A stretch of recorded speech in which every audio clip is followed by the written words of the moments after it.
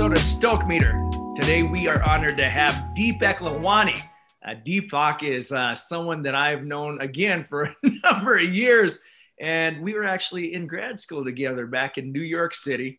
And he has since that time started his own consulting business that has to do with all kinds of change management, organizational development.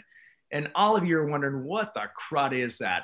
Yeah. We'll get into what that is and then how that ties in, but then we're going to talk about all kinds of other good things here. So Deepak, welcome, man. It's been a long time. It's been a really long time. Thanks for having me. We met just about 20 years ago at Columbia in New York. We both got our graduate degree in change management before it was a thing and before it got popular by companies such as ProSci and coming up with ADKAR and things of the like. So, we have a lot to talk about. Oh yeah, no doubt about it. And for those of you that don't know what ProSci is, because every time when I heard that, I thought it was a science fiction thing. It's just a method of change management. And so what the heck are we talking about change management for? It's because if you think about life, that's pretty much what it is. It's constant change. Yeah, that's true. Right. And so that's why I thought, heck, we gotta talk to Deepak here, because that dude's seen a lot over the last couple of decades here, and just wanted to dig in. Well, what can you tell us about yourself, man? Yeah, so I've as a professional, I've been working as a change and transformation consultant now for almost 20 years. Like Maurice, I got a graduate degree in organization change as a focus. The degree was actually in organizational psychology. I still keep in touch with alumni from the program, so that's kind of neat and see where they've landed and what they're doing with their career. I know when we came out, the tech bubble burst and 9/11 happened and things were kind of interesting. They brought on a new mayor from the business side in New York, and he had 3 terms, Mayor Bloomberg. And so my work has to do with just working with organizations to put like structures and plans and processes in place to help kind of plan and manage a change a little more methodically, and with using approaches and tools to kind of make their life easier as opposed to making it, a trauma or something that happens in an instant. So has a lot to do with planning and managing, initiatives that come through the pipeline with some of the executives you work with in companies. I gotta ask you, man, and I know some of the answers just because I did this for a number of years as well, but what do you look at organizational change, and not all of them are always changing constantly. There's so many dynamics outside of the organization. And I'm wondering what you have seen has inhibited corporations from being effective, especially when they need to be. And then all of a sudden not all of a sudden, they just remain the same. What are some of the things that you've seen have led to the inability to change? Yeah, that's a good question. There's a lot of research. You've obviously seen it. It's come up over and over in the literature that 70+% of companies that are going through these change or transformation projects ultimately fail. And I think a lot of it has to do with the fact that people attack work more from the technical aspects. Maybe there's a technical or a technology or enterprise technology implementation or project that someone is focused on, and they're focusing on the technical factors. Sometimes they're just focusing on kind of the business factors or business processes or business departments. And a lot of it, sometimes they don't take into account how long it takes to kind of work on the people side of things. And it comes up quite a bit. A friend of mine would always comment that, if we can bottle and have an approach around stakeholder management, we'd be doing something else or living a much more wealthier life. But the fact of the matter is, people have personalities, they have ups and downs, they have likes and dislikes. All of that kind of gets discounted, in the the idea is that, we're supposed to shepherd a project from start to finish, rationally, not emotionally. Don't bring your emotions to work. Um, and people often stay away from it because it's a touchy subject, and it's just hard to manage working through multiple personalities. And it comes up. It's a challenge, and how you reckon with it is can be challenging.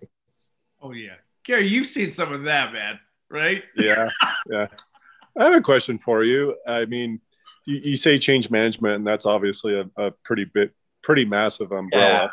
Yeah. And I guess my question is from with your consulting company or firm or whatever it is, when you go to these companies, what kind of change or do you see the most that these corporations and companies are trying to implement, and why? Because I'm sure there's a fine balance between keeping what's working versus what's not. Yeah. What kind of trends do you see? To stay kind of billable and to stay marketable, I do a lot of enterprise technology implementation. So I'm sure, for the past 20 years, we've been in this, the technology era. We've seen the industrial revolution. Now we're seeing a technology revolution. And what we find is we're pushing out, mobile and web-based technology at lightning speed. Oh, yeah. What people don't take into consideration is that it takes time to adopt to those new technologies. You take LinkedIn, for example. Now there's an opportunity to have LinkedIn live events, and put up something live that people can relate to or attend. But there's so many features and functions coming out with new web-based technology that you're kind of unaware of what those changes are and how you can use them professionally and to your advantage. So I find that interesting because it always takes a backseat to a release, as they call it on these enterprise technology projects, and that everyone's supposed to get it once that release happens. And it never works that way. Never. So, I find that interesting. So the work I do is more around organizational change, where, an organizational client will hire me and I'll bring in, and since it is a lot around enterprise technology deployments, and to a lesser extent, sometimes it's redesigning a business process or outsourcing a piece of work or standing up a shared services environment or restructuring a department. Those are the 4 or 5 kind of business transformations I see. But by and large, I see a lot of enterprise technology implementation. So, and a lot of it is, back office systems, things such as SAP, Oracle, PeopleSoft, and to a lesser extent, the mid-sized companies bring in more software that's, you can say, relatable, closer to a consumer experience you would find with, say, something like Amazon. So enterprise technology in the cloud, such as Salesforce.com, as well as Workday, has been a lot more relatable and hot in the market that people use and grown accustomed to. So, that's a lot of the work I do. It's been a lot of cross-industry work. And yeah, I bring in some proprietary tools, frameworks, and approaches to help them and their people get through some of that work. It's kind of interesting to see, how it used to be your large enterprise products, they were server based, and, to make a change across an industry or a corporation was a massive undertaking. That's and people will be running on different versions. And it's kind of exciting to see kind of that cloud movement to where now changes can be made in the background and that type of stuff. It's kind of interesting. You're seeing a lot of that with Google, has clients, and, they've been so innovative. They've worked with some large, Fortune 500 companies where, they wouldn't be using Microsoft products such as Excel, PowerPoint, Word, but rather using Google-based tools that are cloud-based and that people can edit Yes. Google Docs is a great example. Prior to that, you needed two sets of tools. You needed MS Word to write, but then, if you wanted to collaborate on a document, you'd have to have a screen share, something similar to Zoom or MS Teams. But with Google Docs, people can collaborate directly. It's got collaboration inherent in the tool. I always thought that was, an interesting change and something that's caught on with a lot of companies. So it's interesting. I like it. I like it. Well, now, I'm going to go back to the people side of it. Yeah. So one of the things that I've seen multiple times, I'll give you one example. There was one time there was an individual that asked their CHR, or Chief Human Resource Officer, when are you going to put something in diversity inclusion? And man, that's such a hot topic right now, whether it be, you look at it good or bad, right? And they said, I think it's something to the almost exact what we're not. We're not going to do this at all.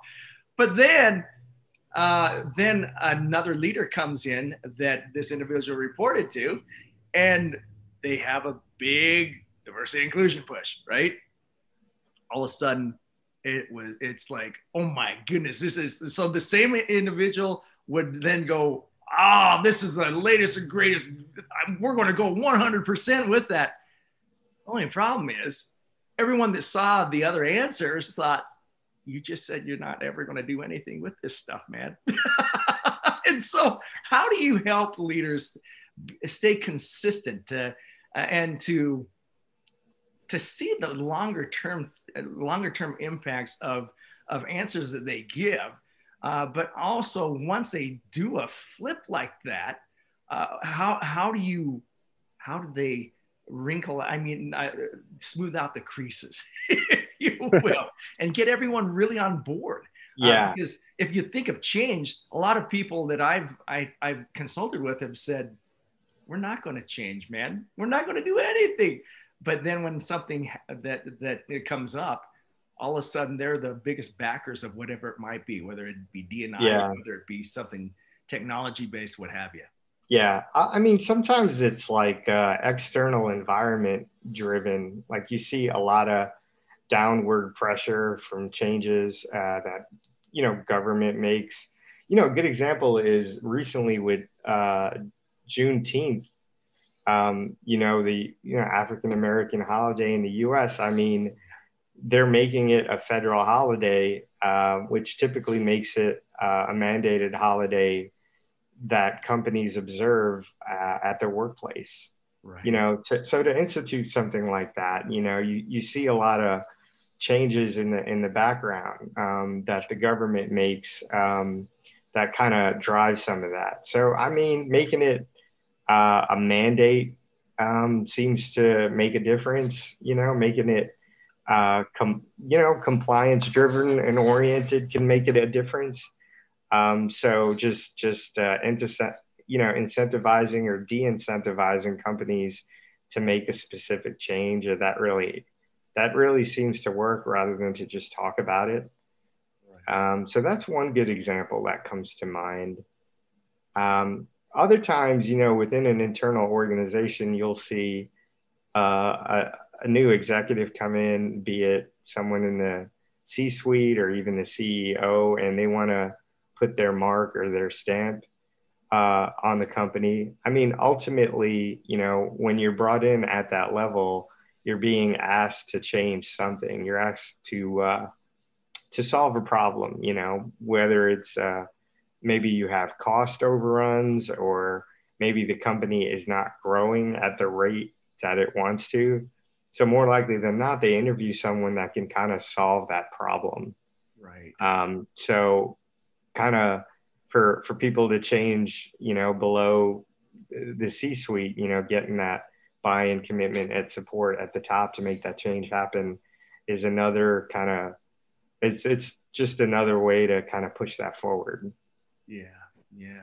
So really, it starts at the top, or there may be like an external cause, like a regulatory body or a governmental body that pushes something into play that causes that spark.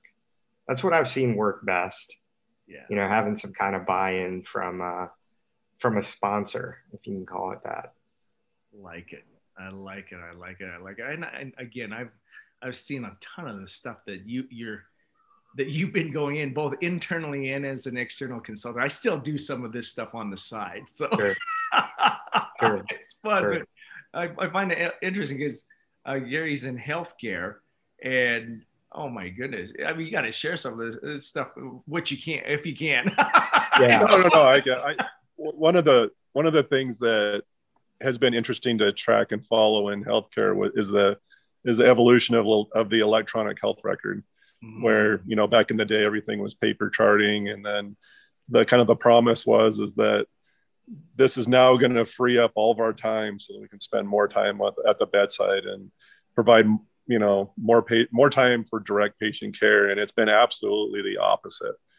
It's now allowed, you know, administration and above to micromanage and pull reports and data. And then this is one area where I wonder sometimes where you say sometimes regulation or incentivizing and that type of thing is a good thing. But Yeah. in my arena, I've actually seen a little bit of the different, where now they say, well, now we've got to have all these programs or initiatives and everything else, because now you can track all this minutia of data.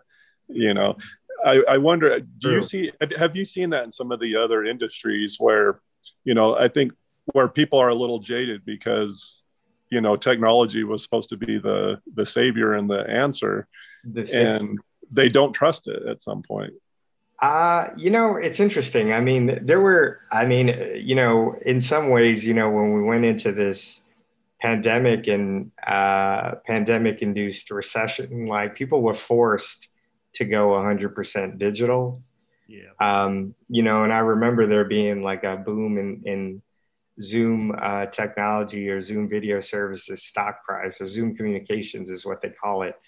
And you know, they have had privacy concerns that they had to mitigate early on about people getting access to video meetings who weren't invited to them.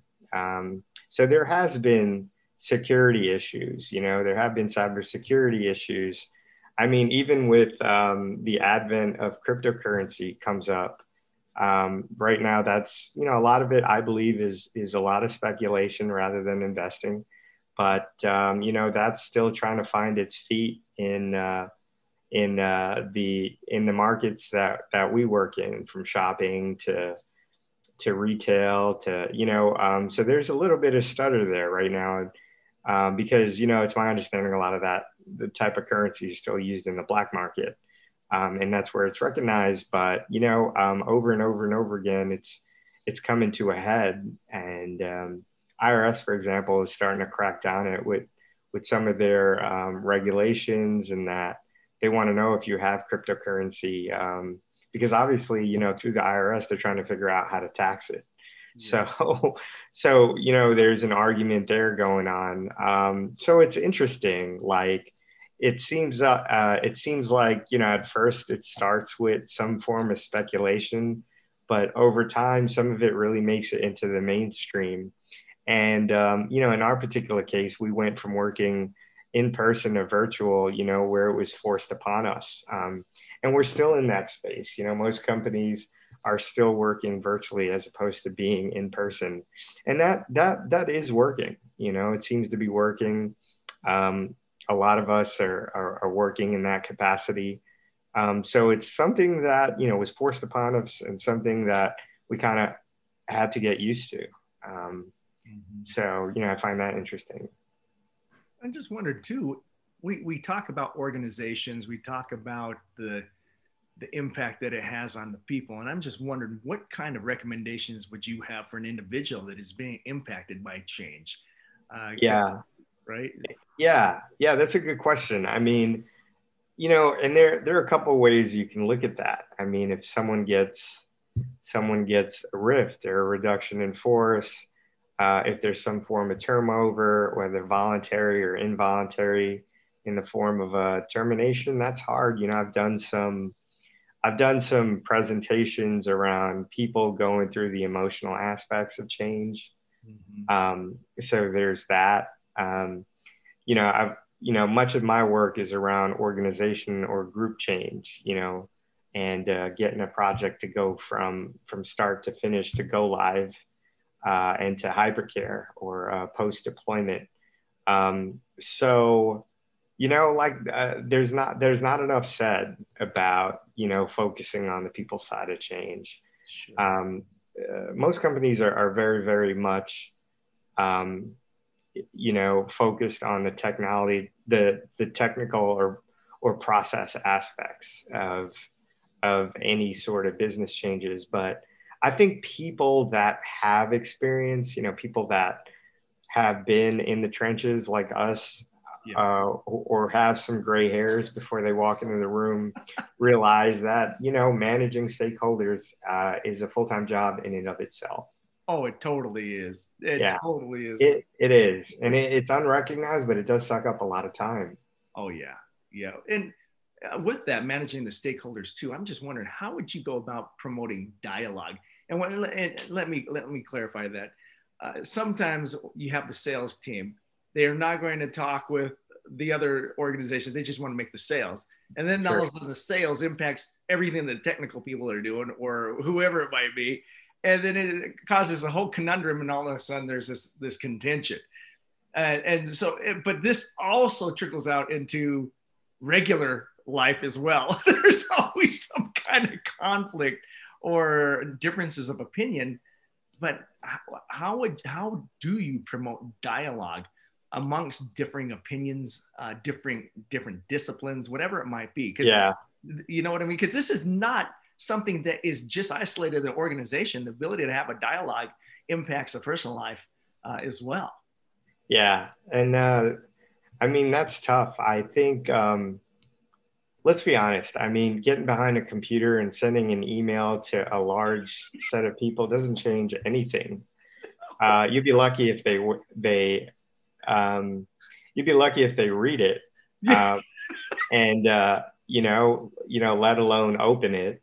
And if that's just what your change management plan is, you're in trouble. Yeah. Nothing's going to learn any. I get thousands of emails a day, and some of them, most of them, I may mark them as spam or unsubscribe. So, you make a good point. I'm always big on in person and press in the flesh. Of course, we don't have that option here. Yeah. I think the next best thing is building a relationship with someone.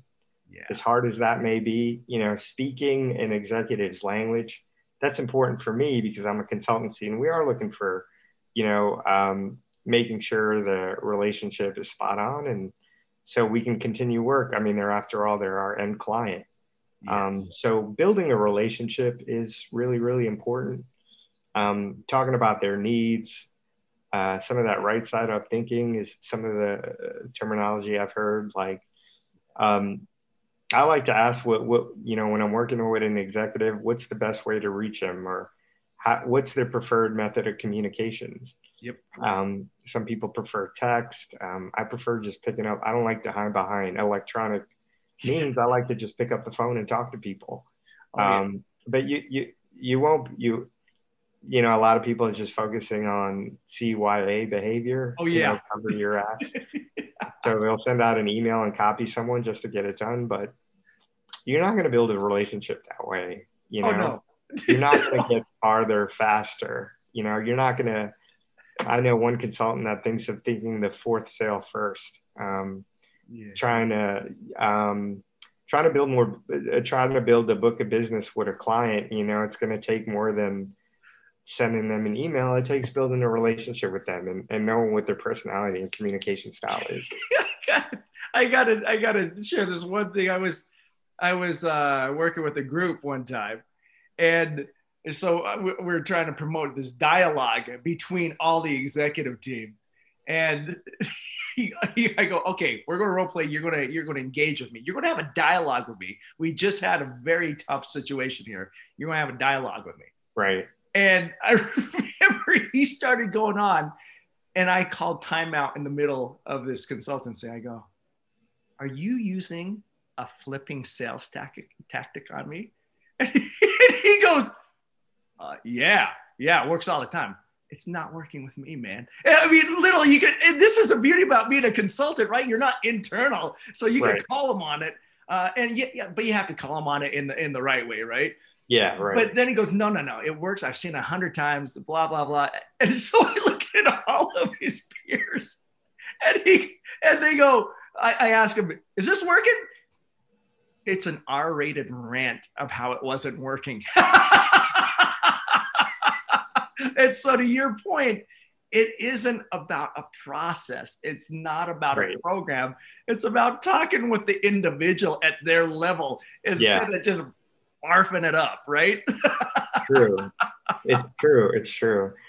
And it's tough because a used car salesman, we think of a used car salesman in the US and how that's reflected. And, look, the US has a big culture of that, of selling where, a lot of the buyers may not feel like they're being heard. Yes. And, that's important. It gets underestimated, and it really goes a long way with your client. It really does. You just can't read a book by its cover, right? I go way off tangent. I'm sorry to both of you guys, but no, not at all. I have a friend over here, and this doesn't have anything to do with change management, but it has everything to do with building that relationship. He's a big dude, but he purposely dresses like a bum. He's a millionaire, and he goes in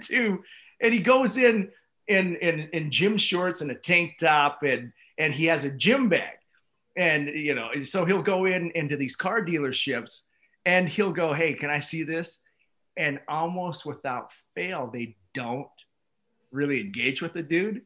And then what he'll do is he'll go to each salesman until he finds one that relates with the individual, really understands the need. The bag is full of cash. And he does this over and over because he's buying cars for his business. And he does it straight with cash. And so, I mean, wow. The word is out. He can't do that anymore because they go, hey, look for the big dude with this bag of cash. But it's interesting because sometimes I think that change doesn't happen because we're not willing to make the sacrifices to get over ourselves and our own opinion to be able to have that. And as one individual on one of the movies said, my hypocrisy knows no bounds, because I know I don't do that as well.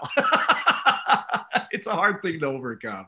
It really is. And it's tough. It's tough because when you're in organizations, like, time is incredibly finite, right? You're on the clock and you have specific deadlines, and there are dependencies to meet specific deliverables to meet those deadlines, or specific dependencies to meet deliverables that speak to a specific outcome. So when you get on someone's calendar, you want to use that time wisely, and you want to make sure you're adding value for your client ultimately. So you really have to massage the people side very carefully. Yeah.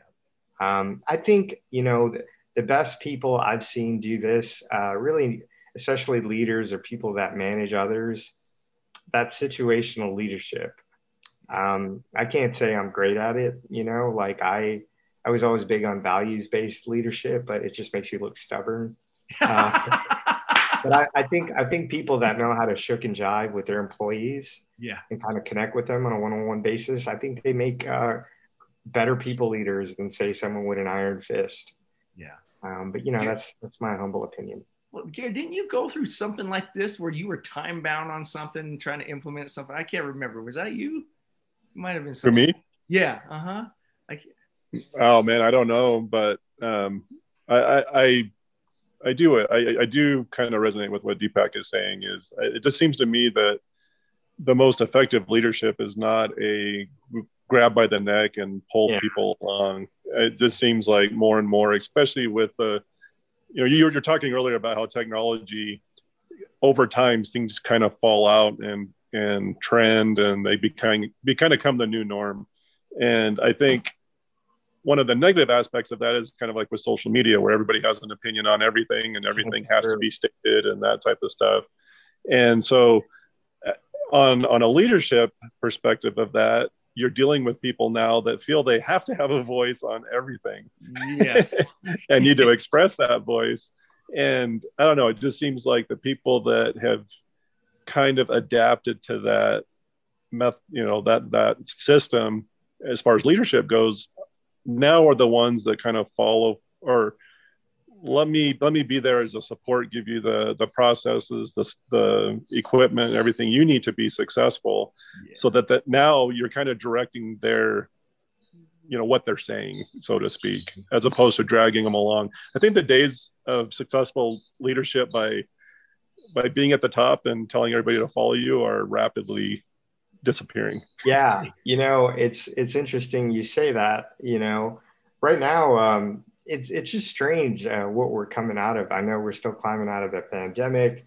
There's like I believe they call it the Delta variant that's hitting Latin America and India quite a bit. So we're trying to figure things out, especially here in the US, and things are opening up and people are just kind of sick of being indoors.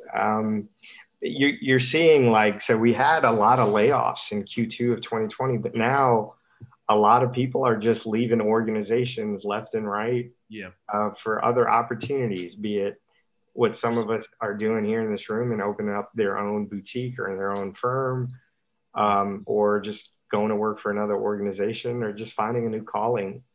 It seems like a lot of that's going on in the market today. And it makes me wonder why and what the drivers of that is. Yeah. It's funny because we're approaching, both of you were down. I'm a 9/11 survivor. I think you're a 9/11 survivor too, right? You were right there. I was around. Yeah, I was working for a Canadian bank, Canadian Imperial Bank of Commerce. And I was I was doing some junior HR generalist work coming out of Columbia, and 9/11 happened. One of the companies I was working for was in one of the towers. Yeah. And I remember I was doing some junior HR generalist work, and I was out at a campus doing some campus recruiting and hiring for the banking's kind of analyst position. I remember driving back from a colleague from one of the universities and hearing it on the news. Yeah. Some colleagues were telling me they were running out of the building that day and they saw one of the tires right on the street. Oh, man. So that was a surreal moment. It is. And the only reason I bring that, I mean, I still can't believe it's almost 20 years since that day, but yeah, that's right. When I look at how it made me think, I thought, I don't want to chase the dollar anymore, right? Or I have a higher purpose, higher cause. And and it's harder to do that the older you get. I mean, it's fun and sexy, when you're in your 20s and 30s. I mean, I'll turn 45 this month, so yeah, I know. But to do it day in and day out for a king dollar, it gets old. It gets now I'm trying to find a little more balance with it. Yes. Right now I'm doing a lot more work in the health and life sciences area. Yeah. You mentioned providers and the Epic system or an EHR. I'm working with a pharmaceutical company, and they're implementing a new process and a new system around kind of like best in class analytics and artificial intelligence and machine learning, because that technology is there today and people want to take advantage of it. Yeah. So, things are continuing to change at a rapid pace. So it's just interesting to watch and kind of live in this day and age to see it happen right before you. Yeah. Another good example, at least on the consumer side, as opposed to the business side, there's unfortunately, for whatever reason, my wife and I, we live in a co-op in New York. There's a no pet policy. And, that's unfortunate because I think we've grown to love dogs. Right. We ended up getting a robot dog. We got a robot dog, and it's by Sony. So I think it was expensive, and we just thought it'd be nice to have something like that in the house. and it was by Sony, so it was a name brand that we trusted. Right. And when we saw it, we just thought it was an opportunity to bring a robot pet into the house. And it's been interesting. It's using all the latest technology from artificial intelligence, it barks at you, to robotics, it can do tricks. It's got a docking station. It'll go to sleep. It'll wake up when you wake up. This is disturbing on so many levels. It's kind of neat. It's kind of neat. So I try to stay on top of these trends. I think that's whether on the consumer side or on the enterprise/business side. I try to stay on top of these trends because it's happening. It's happening here and now. Yeah. Not to mention all the push around electric vehicles. That's big. And just about every company's coming out with their own version. They are. I mean, you have the Mustang, for example, that's come out with an electric vehicle. I thought that was interesting. Yeah. They're even making a Raptor. Oh, sorry, Gary. Go ahead, man. Oh no, I just said that. Yeah, it's intriguing because now, it used to be that you would have a manufacturing company, like say like a Dodge or a Chevy or whatever, that then brings in technology. Whereas it seems like one of the big shifts is now, like Apple, you come from the technology side, and then you bring in the other half of it. They talk about, eventually Apple will most likely have an EV at some point because and it kind of makes sense because a mass majority of that entity is now technology focused, whereas the nuts and bolts are now secondary. I think part of it is, and I have a networking group in New York. I just had an event. We used to do that in person in Manhattan. We've been doing virtual events. It's called Business and Technology of Greater New York. And the purpose of that is to engage business and technology leaders of Greater New York to talk about their best practices and opportunities. One of the things that come up over and over is a lot of the technology departments were seen as cost centers, right? They would do, desktop support, managed IT, but in a lot of cases, a lot of these companies are leading with technology, like that's part of their strategic plan. And I think you're seeing a lot of that today. I mean, there's a whole new marketplace because of that. So I find that kind of fascinating because it's a profit center now. Like you'd find at a bank, where sales and trading is a profit center. So you see more of that now today than ever before. That's insane, right? It's so insane. All these changes that have happened over the course of at least the decades that we've been in school, but also just that are brought upon by a pandemic. Brought upon that by too. Unseens. It's amazing. I have a feeling you're going to be busy for a long time, Deepak. I mean, being, I didn't plan to kind of go in the enterprise technology space.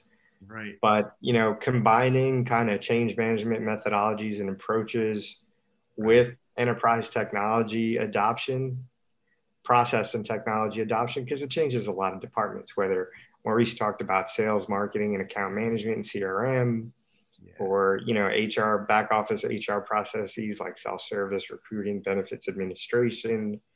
It's just been an opportunity for the space I work in. So you're heavily involved in technology integration with these large companies, getting them to make the change. Right. My question is as an individual this is what you do.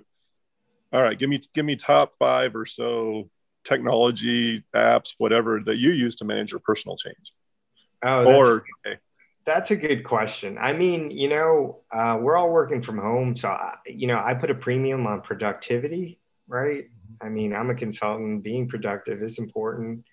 So top 5 apps, I've got like 3 calendars. I integrate them all in the Google Calendar, just like bam. So I try not to miss meetings there. Right now, this pharma company's, they're a Microsoft shop. So from Teams to SharePoint to Teams is a really nice integrated product where you can launch a calendar, have a chat, send an email, kind of, update upload a file for access all in kind of one place. You can't do that with Zoom. Yeah. I know that's more on the enterprise, but I'd say, Google Calendar, of course, on the productivity. I'm still on the paper big to-do list. Yes, love it. What's so funny? Can I give you a recent example? I went to a tech. I went to tech is really big in New York. It's probably second to San Francisco, but with everyone kind of migrating to different places, it's less about the geography now and more about who's using what.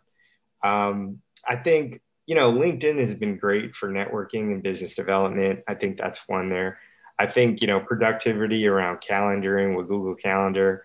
I think that's been good. Right, the example I was going to give you, I went to a big tech forum in New York, and one woman was it was like 50,000 people. One woman introduced a to-do list, and I thought that was funny.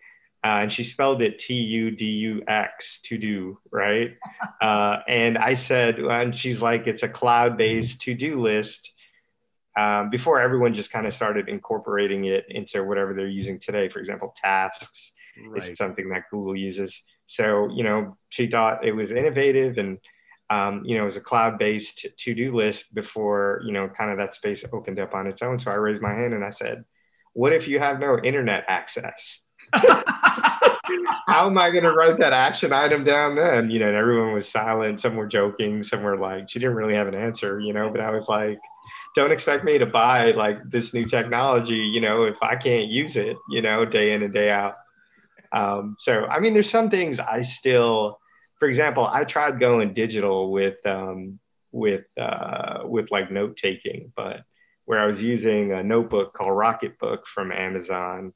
I'd take notes and then take a picture and then it would turn into a PDF doc, but it didn't quite kind of work. So I'm still kind of used to using a red and black notebook. Yes. And they're just so easy to use, and I can always go over and, frankly, like the technology with Rocketbook wasn't good enough to like get through my chicken scratch. So it kind of didn't know what to make of it, when it tried to make sense of it. And it tried to use like OCR technology to make it readable and legible. So some of the technology is not quite there though. But some of it, like I do use I use an Echo Dot, for to speak to Alexa. As I'm part of that Amazon ecosystem in that regard. I find stuff like that. It's incredibly cheap. Yes. And you can put it everywhere in your house. You can ask it the weather. Mostly we use it. I use it for music, weather, and the time, or I get to put my phone down and set an alarm clock, if I need a nap. I find stuff like that real easy. So I mean, it's definitely here to stay. And people are finding more and more innovative ways to use consumer technology as such. Well, I think there's an important lesson there that I take from that is it's not always good just to integrate technology for the sake of having technology. No, sometimes good old paper and pen still is the best way to go, even for someone like you that is very tech savvy, that's what you do for a living. I do. I mean, like, you got to find the right balance. Buying a robot dog, yes. Using it to upload my notes, no. But yeah, you really got to find the right balance. I mean, there's so many interesting technologies out today. Just last year, Bose came out with a set of sunglasses that I remember those. Yes. Did you see that? It's amazing. So it's sunglasses, and it's, they're great with music and speakers. And so the speakers are attached to the sunglasses. So the speakers actually go on and connect to your phone once you put the sunglasses on. And before you know it, you're listening to music, which is so neat, when you put on a pair of sunglasses. So stuff like that I find really interesting. Yeah. I asked the same question you asked the to-do woman. What if it's dark outside? Yeah, I don't know. I mean, there's there's still some things I use paper and pen with. So I think the big things I'm taking away from this call is, as far as change and anything else, it's keeping it simple. It's relating with people, and getting out of your comfort zone. Yeah, that's pretty much what I'm. And this is what I love about talking to the different guests, but especially you today. You've seen it. You've seen it impact other organizations and people, and even yourself. So yeah. Wanted to thank you. And this is even just a little lesson in itself, because Deepak and I have never met before. Never. And getting to know each other at this level, you know, the things we have talked about. I mean, yeah, we're using technology in a great way, but on top, this would have never happened over an email, over, you know, that type of thing. So, I mean, there's so many big wins that are still part of this whole equation, but it really does, like Marie said, seem to boil down to those personal face-to-face interactions. Yeah, I agree. You know, in New York, they're using an app to check if people have been vaccinated to let you into venues. What? I thought that was everywhere, but it's kind of interesting. So I have it here, and you know, some you know, when you want to go listen to some music or even some restaurants, it just tells you right there. Let me see. Here it is. There it is. You see that? Oh yeah. And there's a QR code attached. Oh my gosh. Let me see if I can see that. And it tells you when my vaccine expires. Give you a QR code. So, you know, when you go to a venue, whether a restaurant or a music venue or a dining venue or a theater venue, and they're still trying to open that up here in Broadway, they'll take a shot of the QR code and let you in to let them know that you've been fully vaccinated. Interesting. I can see that your birthday's next week, man. Yeah, right. It says my birthday. It says when my vaccine expires. You know, there must be booster shots that they're coming out with. Goodness. So, you know, a lot of interesting things that they can do, you know, with both consumer and enterprise technology. Love it. Well, Deepak, thank you for your time and sharing your wisdom. This has been, once again, enlightening as always when I speak with you. Okay. All right. Well, thank you for the opportunity. I look forward to keeping in touch.